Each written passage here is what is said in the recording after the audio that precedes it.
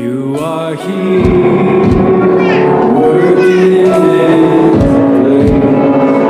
I worship you. I worship you. You are here, working in this place. I worship you. I worship you.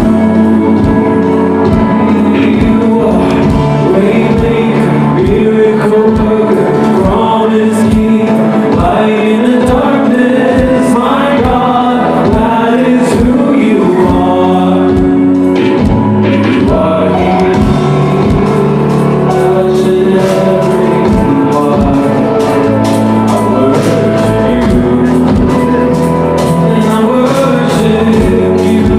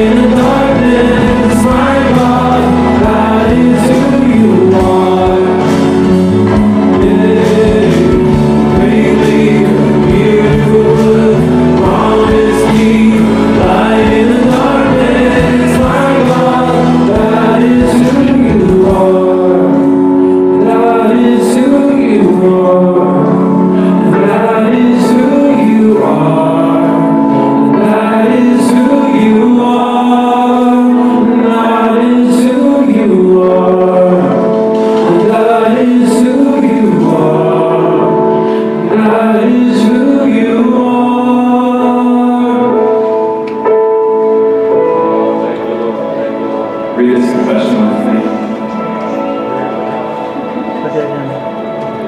Oh Lord, you have searched me and known me.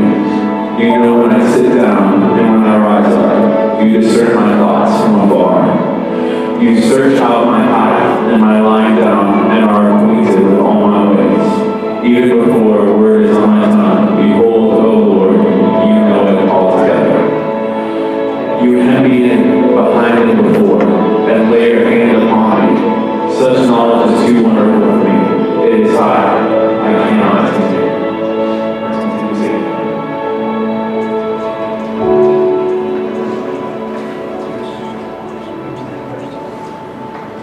You were the Word in the beginning, one with God the Lord Most High. Your hidden glory in creation, now revealed in you are Christ. What a beautiful name it is! What a beautiful name!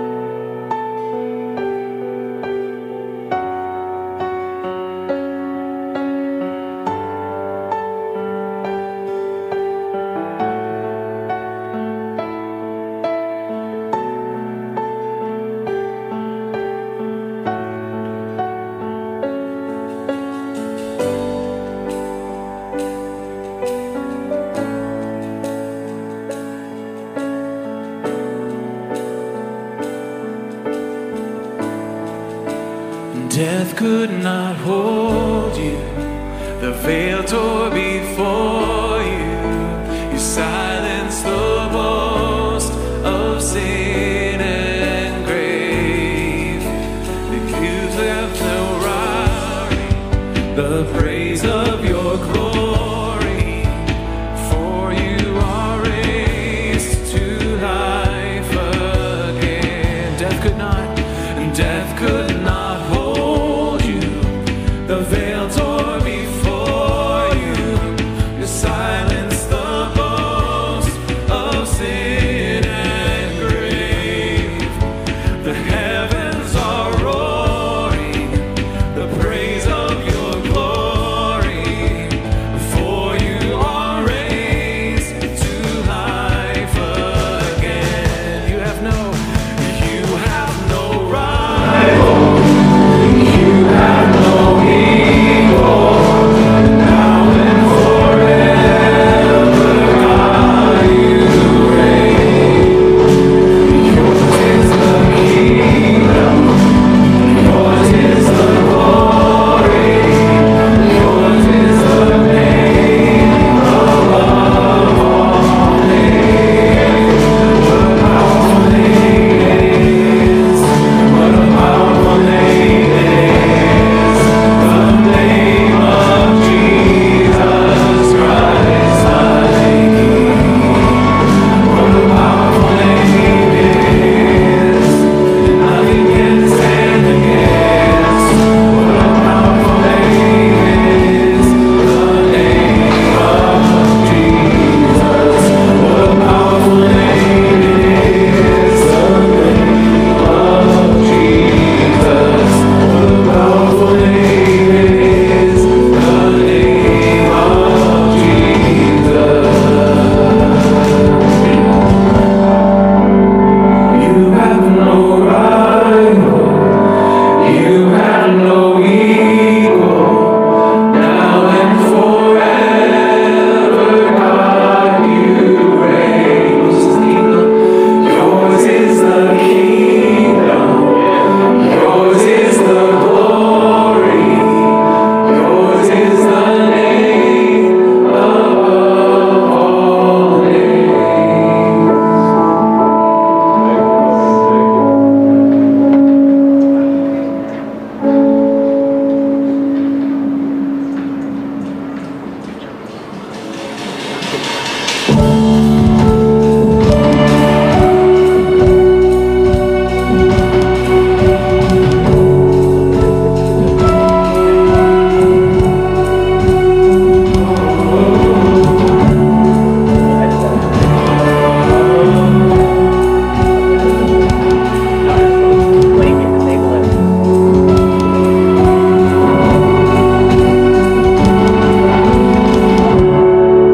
Your love is devoted, like a ring of solid gold, like a vow that is tested, like a covenant of old.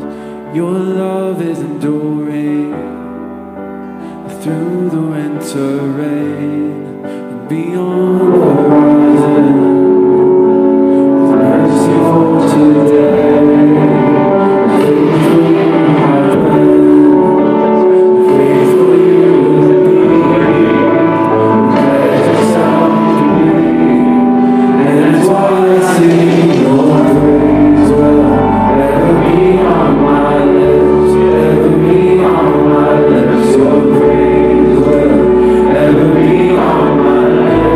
Ever be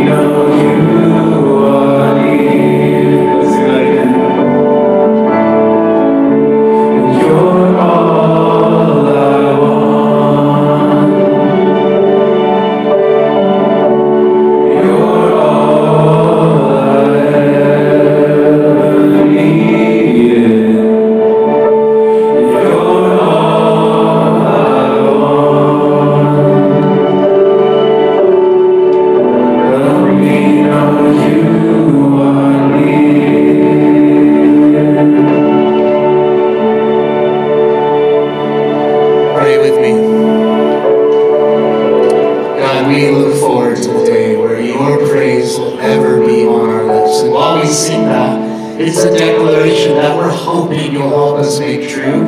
And we're looking forward to the day where it will be true.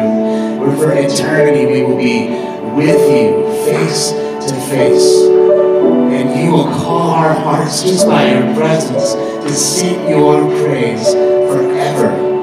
God, what a beautiful picture of our future. So we thank you for that future, God. We thank you for that hope and that reminder this morning.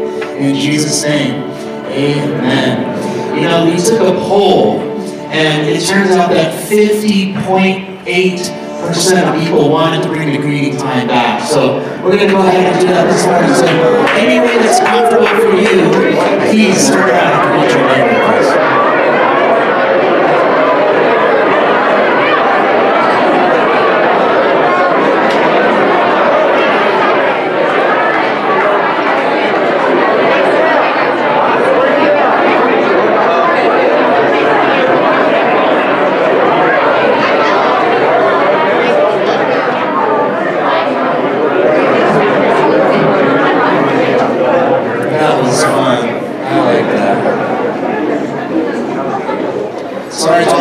So we just enjoy the last year. That time is over. Well, welcome to Redemption Church. My name is Tyler, one of the pastors here. We are one church in 10 congregations throughout Arizona. We're gospel centered and outward focused, and we believe that all of life, well, right here, all of life is all for Jesus. And speaking of, the reason I'm wearing this shirt is because I like it, but also, you might have noticed in the lobby we have some for sale. They're $12. You do have a way to take your card. But if you tie it, go ahead and just drop it in your next tie. That's fine too. So $12, please feel free to grab one of these shirts. I just want to say too, just so you know, this all of life, all for Jesus thing is not like our logo. It's not like something we just throw around. It is really our battle cry, and it's really our. I find it a challenge to wear sometimes because you go into places and they go, "Wait, that's kind of a bold thing to say. Let's talk about that." It's a really cool thing. So anyway. Amen indeed. So I want to tell you about our women's lunch. So hopefully you saw one of these as you came in. Go ahead and grab that and let's look at that real quick. That is coming next Sunday. That's really soon. 12:15 to 2. It's going to be on the patio. And I believe in addition to it being just a chance to fellowship and be together, it's also going to be to serve one of our ministry partners, Hope Women's Center. So RSVP, I'm sure that's for the food. And that helps Stephanie make sure we order the right amount of food. So if you're planning on coming, and I hope you will, ladies, please feel free to RSVP to that as well. Okay? All right. So with that said, would you stand with me for the reading of God's Word?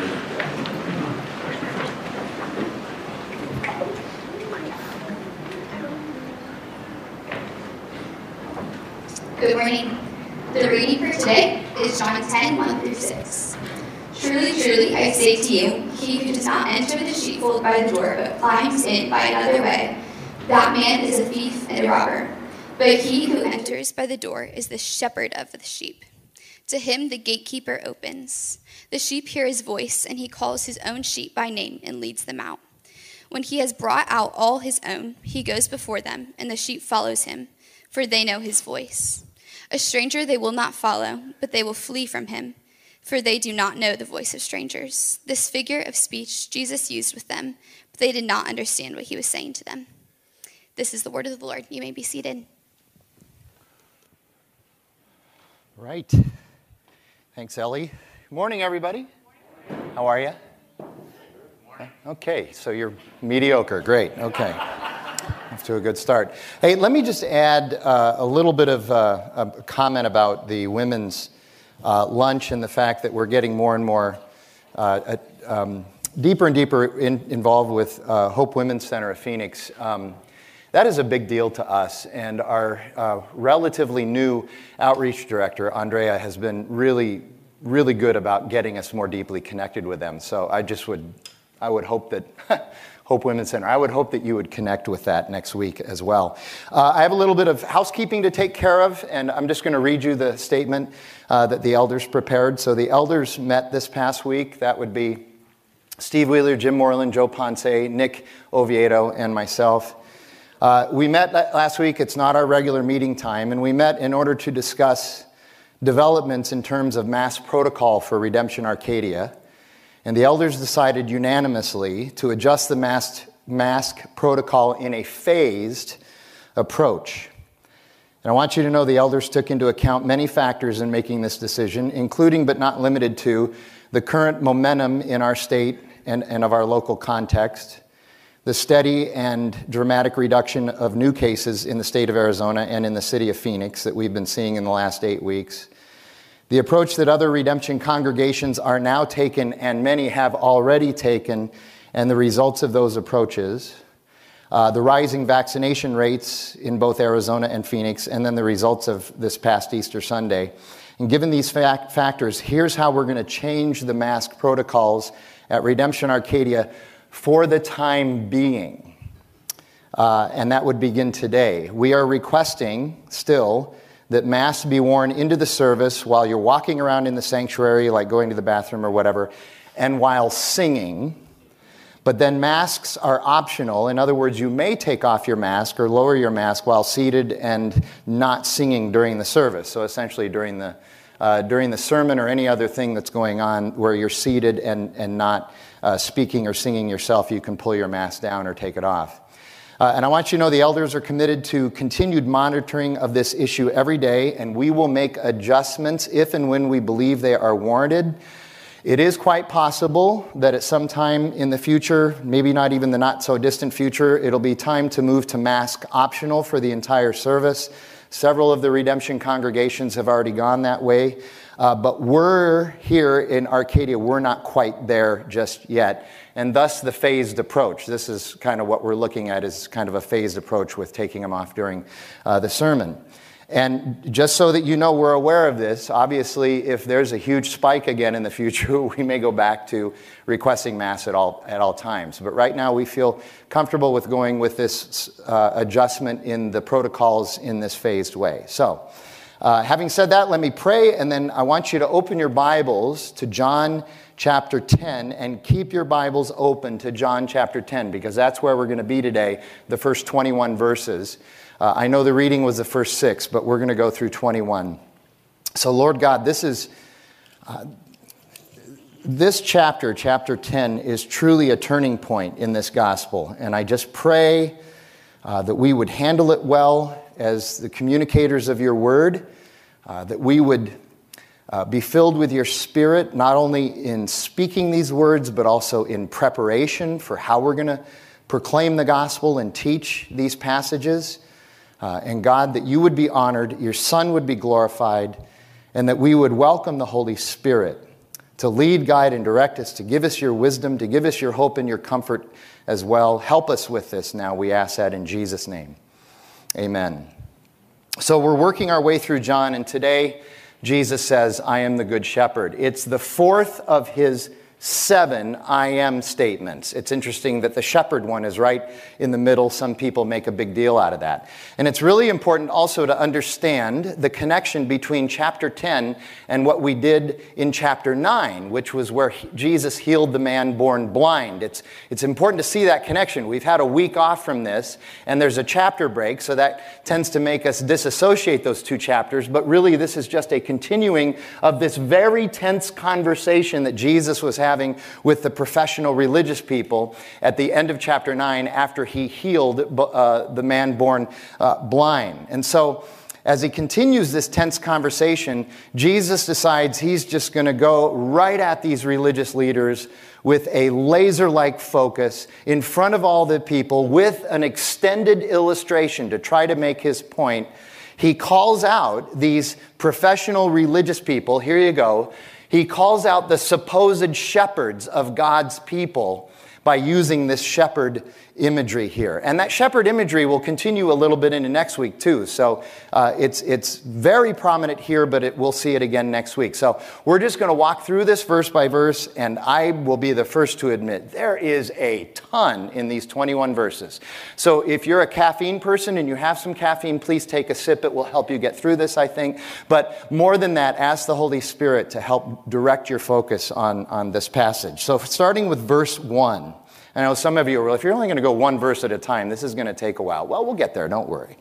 So verse 1, Jesus says, "Truly, truly, I say to you, he who does not enter the sheepfold by the door, but climbs in by another way, that man is a thief and a robber." This verse sets the tone for the rest of the passage, and in many ways it says everything that needs to be said. We need to understand some contextual and historical items here. For instance, a typical Middle Eastern sheep pen or sheepfold had only one way to get in. There was one gate, one door, one entrance, and that way was always guarded and watched over by the shepherd of the sheep. The rest of the sheep pen would be surrounded by some geographical, geological, or physical boundary of some sort. In other words, sheep pens or sheepfolds were in a cave, or they were against the side of a cliff, or they backed up to a lake, or they backed up to a barn, or somebody built a fence. And there was one way in or out. Furthermore, we need to understand that everybody in their context knew what a good shepherd was like. A good shepherd always protects the sheep at all costs, cares for the sheep at all times, provides for the sheep's needs, not their wants and felt needs and desires, provides for what the sheep truly need. A good shepherd knows what a sheep truly needs. He also develops a relationship with the sheep, and he shows grace to the sheep because the sheep are dull and they constantly find themselves in trouble.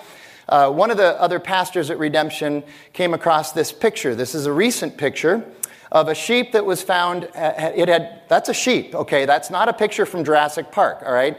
This is a sheep that in Australia had wandered away from its shepherd for more than a year. This is what happens to sheep that don't have a good shepherd or that wander away from their shepherd and the shepherd doesn't bring them back. I don't know how you even exist like that, but that's what happened because they're not that bright, okay? They need a smart, loving, caring, connected shepherd with them. Also, we need to understand that this shepherd imagery was constantly used in the Old Testament to describe God's relationship with his people, Israel, as well as the type of relationship that Israel's shepherds were supposed to have with the people. In other words, the Pharisees, the Sadducees, the priests, and the Levites, and the scribes, and the lawyers, all the professional religious people. So the shepherd would only ever enter the sheep pen by the one and only entrance or gate or door, and those who are not true shepherds, those who maybe call themselves shepherds but are actually shepherding for themselves really and not for the sheep, it's just a gig for them. In other words, false shepherds, they enter the sheepfold through deception and unauthorized entrances.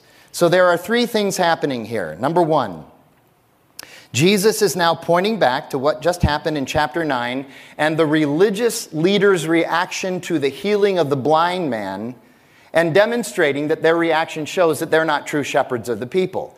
Their actions, the perps, showed that they didn't care about the man's recovery and his ability to now live and worship in a way that was considered clean and whole. They only cared that their power and status were threatened by all of this. Second of all, Jesus is calling to mind here specifically Ezekiel chapter 34, where God calls out the shepherds of Israel, the perps, for being the worst kind of shepherds because they did not really care for the people, they did not really listen to God, and they were fleeing in the face of any danger, leaving the people to fend for themselves. And then number three, the imagery referenced here, we need to understand that too.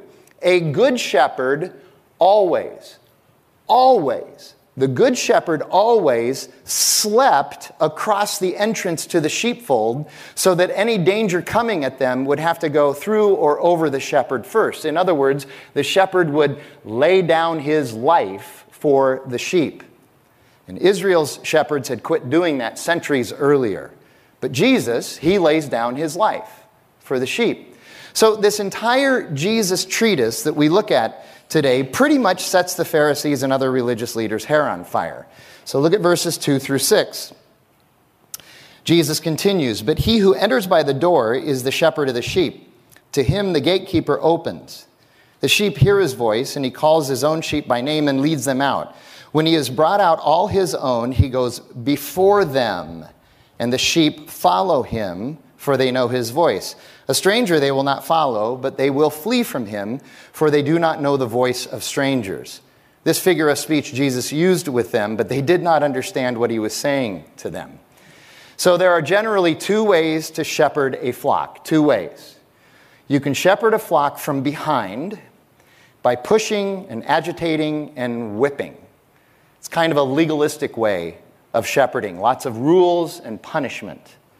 Or you can shepherd from in front of the sheep, calling the sheep, leading the sheep, knowing the sheep, and exhorting the sheep, and going before the sheep in case of danger. Kind of a grace-filled way of shepherding the flock. So it's relational and it's connected. And Jesus is the latter. Jesus is the type of shepherd who calls and leads. He's knowing us, he's loving us, he's exhorting us, he's correcting us, he's connected to us, and he's going before us. Don't turn there. And I'm sorry I have this on my phone, but I want to read it. Listen to Isaiah chapter 40. Behold, the Lord comes with might, and his arm rules for him. Behold, the Lord's reward is with him, and his recompense before him. The Lord will tend his flock like a shepherd. He will gather the lambs in his arms. He will carry them in his bosom and gently lead those that are with young. That's the picture of the kind of shepherd that Jesus is. Anyway, it is through this second way, this lead from in front way, that the sheep learn the voice of the shepherd. We're called by Jesus. We're loved by Jesus. We're led by Jesus. We're known by Jesus. We're exhorted by Jesus. We're corrected by Jesus. And we're connected to Jesus. Hopefully we're connected to him. And Jesus goes before us. We should therefore know his voice and be able to readily and easily identify false voices. In other words, false doctrines and false teachers. In other words, wolves and liars and deceivers and thieves and robbers. We should be able to easily identify them. And how do we identify these false shepherds? How do we do that? By studying the false teachers and studying their doctrine and what they teach. No. You don't study them. That's not how you do it. That's an endless pursuit, and it'll never work. We do this by knowing Jesus, connecting to Jesus, and knowing his word. That's how you can identify the false shepherds, by knowing Jesus. If we know Jesus and his word, it's easy to spot the phonies. It's easy to spot the wolves and the antichrists. John calls these false shepherds antichrists in his first letter to the church, 1 John. So, know the voice of Jesus. How? Know Jesus. Slather yourself in his word and in his faith community. I'm married to Jackie. And one of the things that makes our marriage good is that we know each other's voices, tones, and pitches. We know each other's attitudes and moods. We know each other's stresses and anxieties. We know each other's postures and preferences, and we know them because we deeply spend time with each other. We know these things because Jackie and I are connected. We are attached. It's that biblical picture of the two becoming one. And our marriage would be shaky if that were not true. Jesus is our groom. We, the church, are his bride. Know the groom. Spend time deeply with Jesus and his people. He already knows us, his bride, better than any of us could ever imagine. So here, what Jesus is doing is he's calling out the perps, certainly the professional religious people. They have not pressed into the people as they should. Mostly, these professional religious people just protect their power and their status. They're in it for the money. They behave like hired hands, just waiting on their paycheck, but they're not committed or connected. The professional religious leaders of Israel are chickens at breakfast time, not pigs. At breakfast, the chicken participates, but the pig is committed. You understand what I'm saying there, right? Okay? But also, Jesus here is not only calling out the perps, but he's calling out all of the people, because he's saying to them, listen, if you're not being well led, it's still up to you to make sure that you're pursuing God and that you find the right kind of leaders in your life if you need, or you become leaders yourself.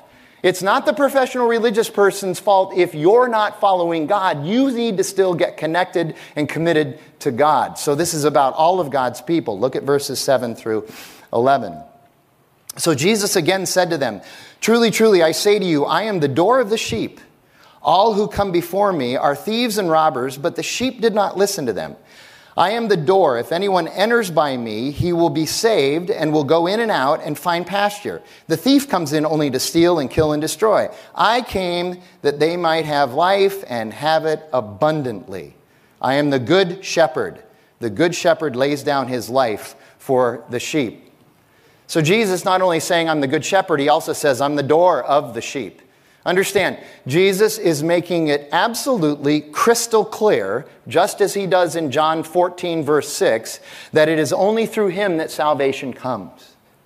Many claiming messiahship had come before him, and they were false teachers, they were liars, thieves, and salvation was not found in them. It's the same with the religious professionals and all of their rules and regulations designed to make them appear virtuous, but they are in fact dark and dead where it counts on the inside. Just to remind you, and we'll get there eventually, John 14:6, Jesus says the same thing but more directly. He says, "I am the way, there is no other way. I am the truth, there is no other truth." Notice the definite article. "I am the life, there is no other life." And just to make sure we get it, he repeats it differently. He says, "And no one comes to the Father except through me." Jesus is the way. Israel's shepherds are like our world and culture today. They are other wayers. They are wrong wayers. Jesus has exclusive rights to grant entry into the kingdom of God. He's the only way. And entering the kingdom of God bestows two great benefits: salvation and sustenance. And that's a picture of the abundant life. The abundant life is a comprehensive 720-degree understanding of life. In other words, not just horizontally, but also vertically. It's a life of fullness all the way around. And there's that shirt again, all of life is all for Jesus. Now, it's not a life of ease necessarily. It's not a life of comfort necessarily, but it is a life of hope. It's a life of joy. It's a life of wisdom, a life of contentment. It should be a life of relationship and purpose and connection, and it should be a life of blessing, not only receiving the blessing of God, but also passing along the blessing of God. We don't get to just be like the Dead Sea, just receiving the blessing, but never passing it on. We also want to pass it on his way. Jesus' way is the better way. We even sing that song, "Your way is better, Jesus." And so I'm going to talk more about the abundant life at the end of this as well. But then verses 10 and 11, again, these are critical. The thief comes only to steal and kill and destroy, but Jesus says, "I came that they may have life and have it abundantly. I am the good shepherd, and the good shepherd lays down his life for his sheep." So these verses clearly again show the stark difference between Jesus and other authorities, or what you might call authorities. So here you go. The world's authorities are constantly vying for our attention, our affection, and our worship with things like cultural relevancy, gender and sexual revolution, philosophical and political wokeness, digital and virtual reality affirmation. And this list could go on and on and on. We could throw in the issue of power, the issue of money, the issue of education, fame, access and convenience. The list goes on and on. Here's what we need to understand. There are convincing voices out there, but no good voices. Jesus has the only good voice. And all of these things strive to be our authority. They strive to be our God. What we serve and worship, they strive for that. They strive to be the things that we put our faith and trust in. But these authorities cannot deliver what they promise. They promise the world. Now, I would say, ironically, they promise the world, and ironically, actually, they do pretty much deliver what the world has: brokenness, discouragement, unmet expectations, pain, frustration, and emptiness. Tom, our founding pastor, when he was at Caldwell Banker, they were passing around a card for somebody who was getting married, a congratulations card. And people were writing in the card. And he noticed, when he got the card, he started reading what other people had written. And somebody had written in the card, "Congratulations on your marriage. I wish you all that the world has to offer you." And Tom immediately went, if you know Tom, he immediately went to plague, war, violence. That's a strange wish for somebody who's getting married, okay? But that's what the world pretty much delivers. That's why we need Jesus. There is one entrance to the kingdom of God, one way to the abundant life, and it's Jesus, because he's the good shepherd. By the way, once again, by saying, I am the good shepherd, the people there clearly understood that Jesus is saying, I'm God, because the good shepherd from the Old Testament was Yahweh. So every one of these I am claims, all 7 of them, we need to understand Jesus is clearly saying to the people, I'm God. And then verses 12 through 18, and again, notice the I lay my life down language. He who is a hired hand is not a shepherd, who does not own the sheep, sees the wolf coming and leaves the sheep and flees, and the wolf snatches them and scatters them. He flees because he is a hired hand and cares nothing for the sheep. He's talking about Israel's religious leaders here. I am the good shepherd, I know my own sheep, and they know me, just as the Father knows me, and I know the Father, and I lay my life down for the sheep. And I have other sheep that are not of this fold. I must bring them also, and they will listen to my voice. So there will be one flock, one shepherd. For this reason the Father loves me, because I lay down my life that I may take it up again. No one takes it from me, but I lay it down of my own accord. I have authority to lay it down, and I have authority to take it up again. This charge I have received from my Father.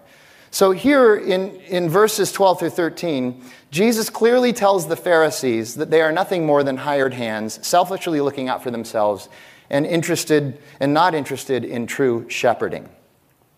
And it's getting pretty tense with these guys at this point, and it gets really tense next week. But then verse 16 busts open all kinds of stuff. Let me reread verse 16. Jesus says, and I have other sheep that are not of this fold. I must bring them in also, and they will listen to my voice. So there is one flock and one shepherd. Jesus is saying there's an entire population of sheep who are not even Jewish. And he's talking about the Gentiles. He's talking about those awful people that the Jews believe are not even dignified as human beings, let alone people that God would love. But even more, this is even more than just a difference in ethnicity or race or however you want to describe it. Jesus is saying he will save and bring into the kingdom of God people who are different than Jews. Jesus is saying he will save and bring into the kingdom of God, he will bring into the church people who are different from us, different from me.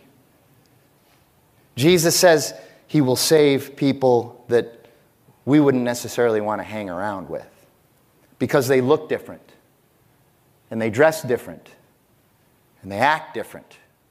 And they speak different. They have different preferences and different opinions. They have different likes and dislikes and different attitudes and different cultural mores. And they're going to vote for the wrong people, and they will have hobbies that don't make any sense. And these people will be messy and awkward, and they might even gain positions of leadership. Of course, I hope you understand that to them, we are messy and awkward. We are messy and awkward to them. And so understand the privilege and the blessing that they would even come around. Because they're feeling the same thing we're feeling. Maybe even worse. Because there's generally more of us in any given situation. We need to understand that. And when the Church of Jesus presses against those false gods, it becomes a problem. Why are we so determined to homogenize the church when clearly Jesus has a different vision for his kingdom? Why? Why do we want a homogenized church? I'm glad you asked. I'll answer that question right here. The reason we want to homogenize the church, in other words, make the church into something that meets all of our preferences and never makes us uncomfortable, is because we worship at the altars of God, altars of comfort, convenience, pride, arrogance, and consumerism, and these are our false gods. And we need to press against these false gods. The Bible is filled with teaching about idolatry. And I know, that's for all those other people. No, us. Every one of us has false gods. I've mentioned this before. The only homework I give pre-marrieds, the only exercise I make them do, is I give them a little sheet that defines what an idol is, what a false god is, and then I tell them to go away and write down what their false gods are. Make them self-aware of the things that they are willing to worship instead of God, that get in the way of God, but also those things, those false gods. You know what those false gods also do? They also get in the way of our relationships horizontally as well. Most of the conflict that occurs in churches between people who are supposed to be united in Christ are because of our false gods getting in the way. Because we've lost sight of who Jesus really is and the unity that we have in him. And so when the church presses against these false gods, people get mad and leave because they love their gods more than they love God. You and I vigorously protect our false gods. And if our church doesn't get in line with this vision of false gods of ours, off we go. And you know what? We'll end up looking like that sheep that we showed you earlier. But Jesus calls us to something better. This verse is Jesus' testimony as to the variety of people within God's community and the unity that variety has in only one place, and that's in Jesus himself. And then Jesus proclaims in verses 17 and 18 that he will lay down his life for these people, that all could be a part of his church and the kingdom of God if they would just come to him. Jesus gives his life for this vision. He gives his life for the church. He gives his life for us. Think about this. The Good Shepherd, Jesus, allows the sheep, us, close enough that we can bite and stab him, and what he does in response is bleed forgiveness. That's who Jesus is, and that's amazing. And then verses 19 through 21. There was again a division among the Jews because of these words. A division. Many of them said, he has a demon and is insane. Why listen to him? Isn't it funny how they just keep upping the charges against Jesus? Now he has a demon and is insane. Not just a demon or insane, he's both. Okay. Others said, these are not the words of one who is oppressed by a demon. Can a demon open the eyes of the blind? Ooh, there's the division. Okay. So I want you to think about this language we heard in verses 3 and verse 16.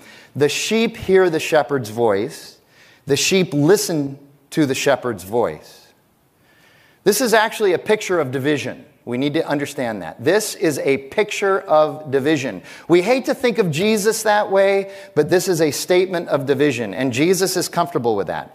Remember, he's comfortable with disappointing people. He is comfortable with contradicting people's personal assumed truths and preferences. I heard this old saying again this last week. If Jesus really loved me, he would keep my commands.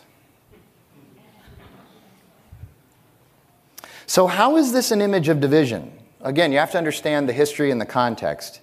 In this cultural context, very often, one sheep pen would be the only one available in a particular area, and so it would get filled at night with more than one flock of sheep, with more than one shepherd. They'd all go into this sheep pen.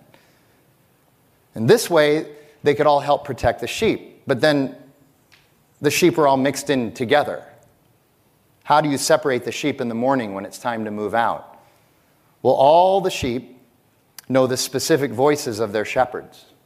They know the voice of the shepherd. So in the morning, the shepherds would call to their sheep, and only their sheep would come to them. It's that simple. They would be divided based on the voice of the shepherd. You got to see where I'm going with this. Here you go. That's just too arrogant. You got to see where Jesus went with this. This is what Jesus is saying. Jesus says, my sheep hear my voice. They come when they're called, and they listen to my voice. They heed my message and my teaching. Jesus' voice is a loving and truthful voice. But it is also a voice that divides believers from unbelievers. So we have to ask this question today. Whose voice do you go to? Whose voice do you listen to? You're going to pick a voice. Well, I pick my own voice. Well, you picked a voice. I know. I get it. I'm my own boss. I'm my own authority. Okay, you picked a voice. Okay? Your voice is really tricky, though. Let me just tell you that. Your voice is very tricky. Gets you into a lot of trouble. Gets me into a lot of... Not your voice. My voice gets me into trouble. Your voice can get me into trouble, too. But you're going to pick a sheepfold. You're going to pick a voice. You're going to pick who or what to follow. You're going to pick something. Jesus is calling. Will you hear and listen to his voice? Will he be your shepherd? Because he's the only shepherd who truly has abundant life. So now we've circled back to verse 10, abundant life. So how is that abundant life? How then? How? I hear all about this abundant life. How? I'm going to finish here, but I want you again, if you've drifted in the last few minutes, just refocus. Redouble your efforts for the next 5 or 6 minutes, because this is critical. This is important. In this gospel so far, we've been in here, 30 weeks now in the Gospel of John so far. And every week we have emphasized believe. Believe. You got to believe in Jesus. Because that's John's stated purpose in chapter 20. Jesus did many other things, but these things I've written so that you might believe that he is the Son of God, the Messiah, the Savior. And that's good. Believing is good. It's essential. But there's more. And this passage takes us there. You understand, believing is mostly a cognitive action. It's a mental assent. And it's good and it's necessary. We have to believe.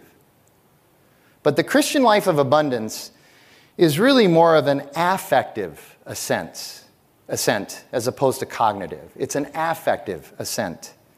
It's driven by relationship and connectedness and attachment. Attachment. We can believe, but at the same time not be connected or attached, and that's a problem. I'll use my marriage with Jackie again to try to illustrate this. I know Jackie's my wife. I know. And I believe she's my wife. I have a marriage license or certificate that proves it. She signed it. I saw her sign it. Okay? I believe it. Okay? But my marriage demands that I know more than just that she's my wife. It demands that I know her. It demands that I am connected to her, that I am attached to her. Even when we're physically apart, it demands that my heart is longing for her and my heart feels incomplete without her, which it does. That's what it means to have great affection, to have great affect for her. If that weren't true, our marriage is nothing more than a shell. That's it. There are many words in the Old Testament and the New Testament that are translated love. There's one in the Old Testament, it's called hesed. We most often translate it as loving kindness. But there are also several places in the Old Testament where the word hesed is specifically used to mean to attach to something or to connect to something or to glom on to something. And then in the New Testament, lots of words for love. You know the word agape, right? We've all heard that Christian word agape, right? We say that's unconditional love. Yes, it is. It's unconditional, selfless, compassionate love. Compassionate love means with feeling, same feeling. So agape love is also a love that defines connection and attachment and subsuming into each other. Hesed and agape. These are critical words to understand. And not only do these words describe our connection and attachment vertically to God, but also our connection and attachment that we're supposed to have horizontally with each other. God has an agape love for me, a selfless, unconditional, compassionate love for me. Therefore, his character, I'm not worthy of it. It's unconditional. His character has been given to me by the crucifixion of Christ. I am now supposed to have that agape, unconditional, compassionate, connected love for others. And certainly in my particular case, it starts with my marriage. Maybe you're not married, but it starts with other people in your faith community, but it also extends to traffic where you don't know the people that you're honking at.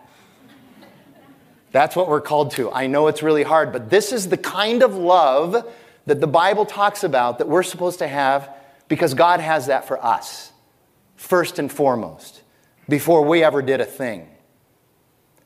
And I talk a lot, you've heard me talk about this, a lot about how important it is that we submit our will to God's will and God's wisdom. The Bible teaches that over and over and over. Submit your will to God's will. Submit your foolishness to God's wisdom and take on His wisdom. But as I've recently studied the principle of submitting our will to His, I believe I've discovered that our language in English isn't quite right.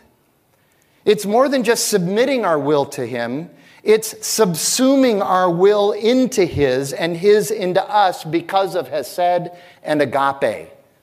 In that regard, we see the biblical theme of the two truly becoming one. Now, please be really careful here. I want to make sure you understand what I am not saying. I'm not saying that we become God. I'm not Shirley MacLaine, like 3 of you got that reference. I'm not saying that, okay? We don't become God. But more than believing, we attach ourselves to and connect with God. Listen to verses 14 and 15 again.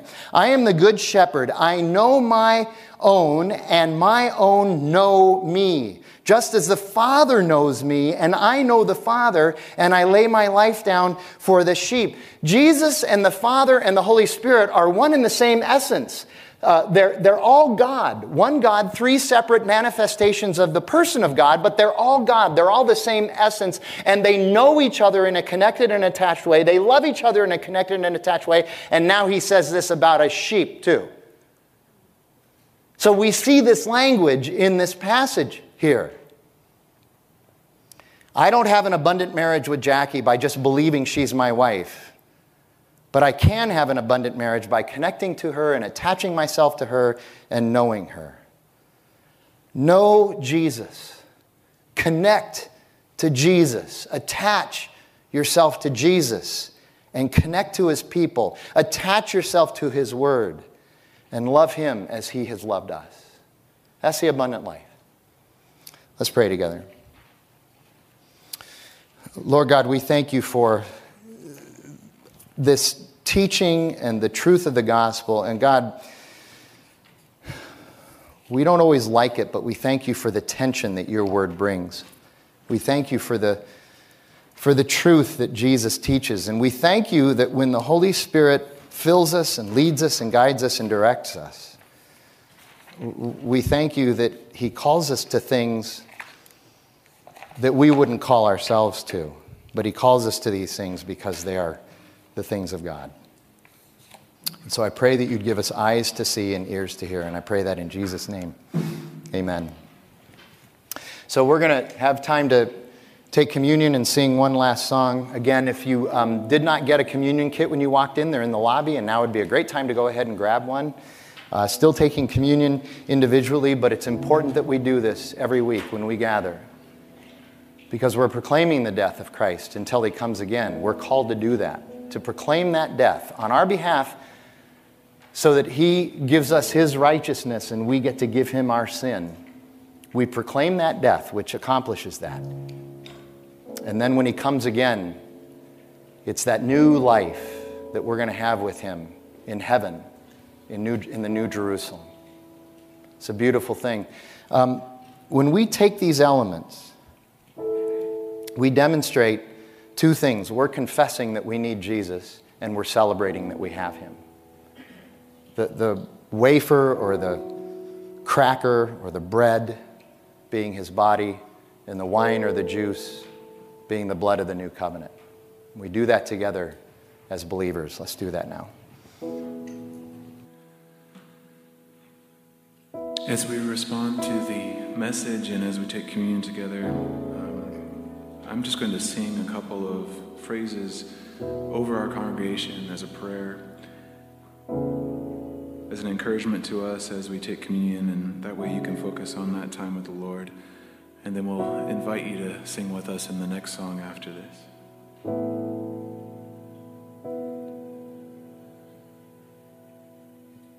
Savior, like a shepherd lead us, much we need Thy tender care. In Thy pleasant pastures feed us, for our use Thy scaffolds prepare. Blessed Jesus, blessed Jesus, thou hast bought us, thine we are. Blessed Jesus, blessed Jesus, thou hast bought us, thine we are. Blessed Jesus, blessed Jesus, thou hast bought us, thine we are. Blessed Jesus, blessed Jesus, thou hast bought us, thine we are.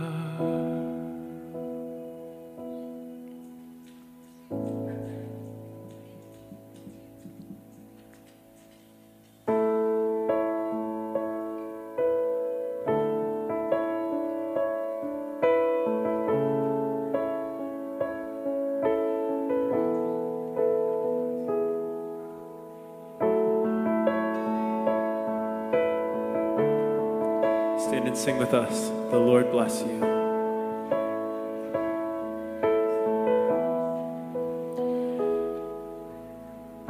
The Lord bless you and keep you. Make his face shine upon you and be gracious to you.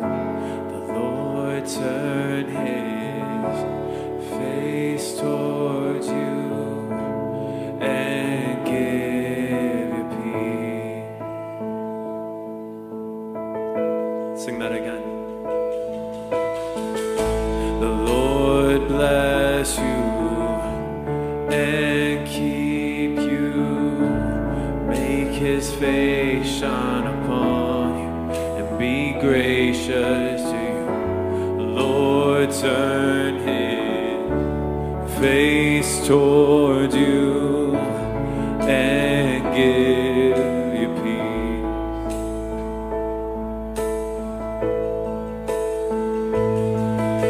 And amen, amen,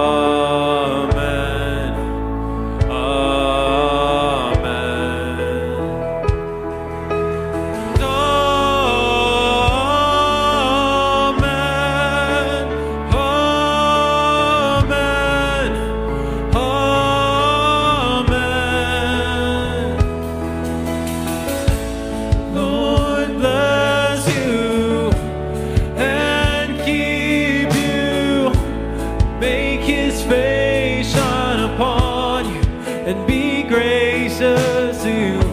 The Lord turn his face towards you and give you peace.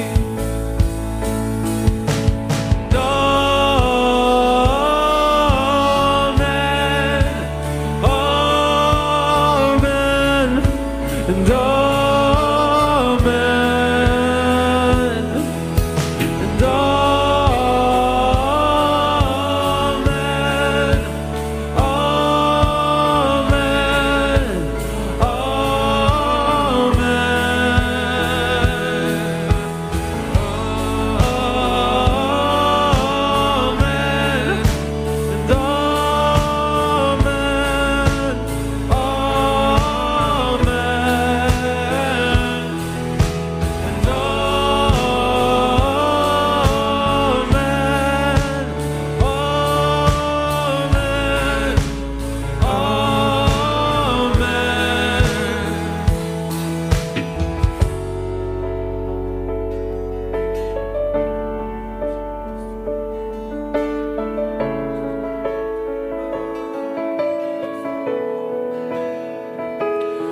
may his favor be upon you in 1,000 generations, in your family, their children, and their children, and their children.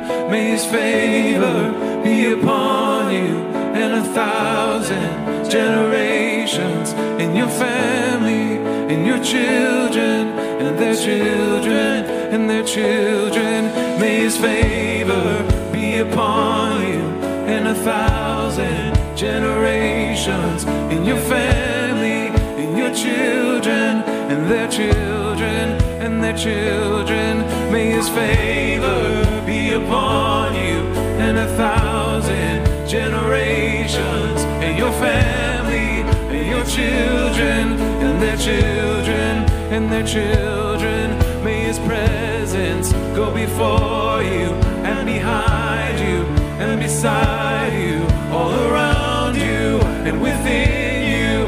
He is with you, he is with you, in the morning, in the evening, in your coming and your going, in your weeping and rejoicing. He is for you, he is for you, he is for you, he is for you, he is for you, he is for you, he is for you, he is for you, he is for you. And amen, amen, amen,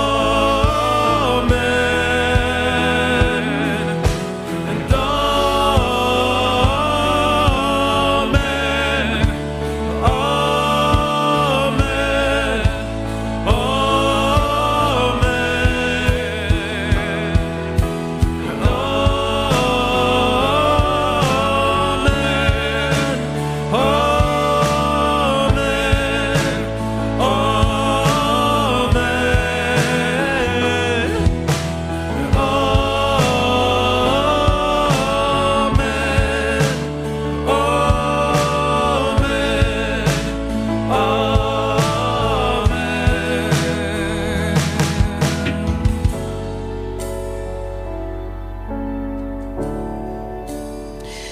Well, let that be our benediction and our sending prayer.